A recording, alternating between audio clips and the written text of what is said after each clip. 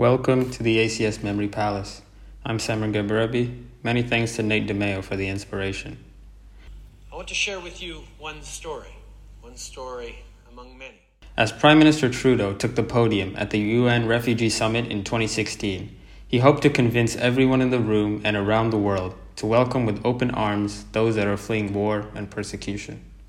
If Syrian refugee Tariq Haddad was watching the Prime Minister of his new home address the Assembly, he would no doubt have expected Justin Trudeau to advocate for the protection of refugees and share some of the success Canada has had in integrating refugees into their society. What he probably wasn't expecting was for Trudeau to share his story. The story of how he and his family were accepted into the small town of Antigonish, Nova Scotia, after fleeing their home in Syria, and opened up a chocolate factory that, along with serving delicious desserts, strived to give back to countless charitable causes and live up to their name, Peace by Chocolate. But that's exactly what Justin Trudeau did, and whether he could feel it or not, his name and story were slowly blossoming into a shining beacon of hope for refugees across the nation of Canada and the world. But who exactly is Tariq Haddad? What is the story behind Peace by Chocolate? And why did Canada's Prime Minister feel the need to share this with some of the most important policymakers in the world at a United Nations conference? Well, let's travel 2,900 kilometers from Switzerland to Syria to begin this confectionery chronicle. Damascus, along with being a major cultural center for the Arab world, is the capital of Syria. My family actually have very fond memories of the place, having lived there from 2004 to 2007. Of course, I was only 3 years old when we left, so I don't remember much. But every now and again, my parents love to reminisce about the wonderful experiences they had there. They talk about our amicable neighbors and the lovely scent of freshly baked goods from the bakery down the street. Or the unforgettable taste of Syrian cuisine that my parents were so fond of. They used real fresh ingredients. Everything was locally grown, my dad tells me now and again. The taste of the tomatoes reminded me of my childhood. Nothing like the ones we buy in the supermarkets, he tells me. In fact, my parents loved Damascus so much, they seriously considered retiring there. Somewhere in another part of Damascus, there was another establishment selling first-rate treats all across the Middle East. The Haddad family chocolate factory, started by Tariq's dad, Issam, who had been making chocolate for over 20 years, while Tariq himself took up med school in his aim to fulfill his lifelong dream of becoming a doctor. Life was looking pretty pleasant in Damascus. Well, of course it was. They had no reason to think otherwise. At least, not yet. The Arab Spring, the name given to the wave of anti-government protests that spread across the Middle East like wildfire, encouraging citizens to finally rise up against their oppressive regimes and establish a true democracy within their countries. Syria was among the countries caught by the wildfire. What started as sporadic clashes between the rebels and the military dramatically escalated to bullets and shrapnel shells demolishing homes around the nation.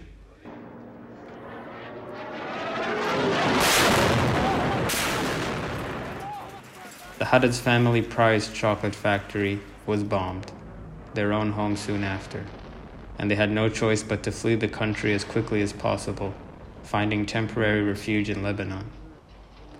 Despair, anguish, dejection, sorrow, rage, wretchedness, whatever colorful adjective you can come up with to express the family's feelings, it doesn't truly come close to describing it. 1 minute everything was there, the next minute not a single fork or spoon remained. All their hopes, dreams, aspirations, all the security and tranquility of their lives dissolved in an instant. For the next 3 years, they lived uncertain about their safety and their future, with little hope of returning home anytime soon. The situation was dire to say the least, and the family could only dream of returning to their daily lives that looked so routine. Working away in the chocolate factory, taking orders, serving their tasty treats to an increasing number of customers every day. It all seemed like a distant memory now. But a ray of hope was imminent for the Haddad family, as after 3 long years, their claim for resettlement in Canada was accepted, and in 2016, they packed their bags and set out for a new beginning, a new life, and a new future. Antigonish is a small town in the Canadian province of Nova Scotia, located in the far east near the Atlantic. Home to a mere 4,500 people, there's virtually no chance the Haddad family have ever heard of it from their home 8,000 kilometers away. But that didn't matter, because they were just happy to be there, to have a home that wasn't at risk of airstrikes and stray bullets. Tariq still had ambitions to complete his schooling and become a doctor. But as a newcomer, there were many barriers on his path, such as language, skills, and recognition of qualifications. Facing too many challenges to return to medicine, Tariq decided to make a life-changing decision, and with the help of his dad, the famous chocolate factory of lively, bustling capital Damascus was rejuvenated in little, serene Antigonish. Under the new name of Peace by Chocolate, the Haddad family business started as a little kitchen operation that found success at local farmers' markets. Within the next 2 years, Peace by Chocolate would see a meteoric rise in fame and fortune, signing a deal with Canada's second largest food retailer in 2018 to help distribute their delights around the country, and they saw their sales jump 400% in that same year. All of it was great, but Tariq and his family chose the name Peace by Chocolate for a reason, because it was so much more than just a chocolate store. Peace by Chocolate donates 3 to 5% of its profits to the Peace on Earth Society, an organization registered in Nova Scotia that donates funds to peace-building projects around the world. They also help with relief efforts in Fort McMurray, Alberta in 2016, when wildfires left many without a home, a feeling they know all too well.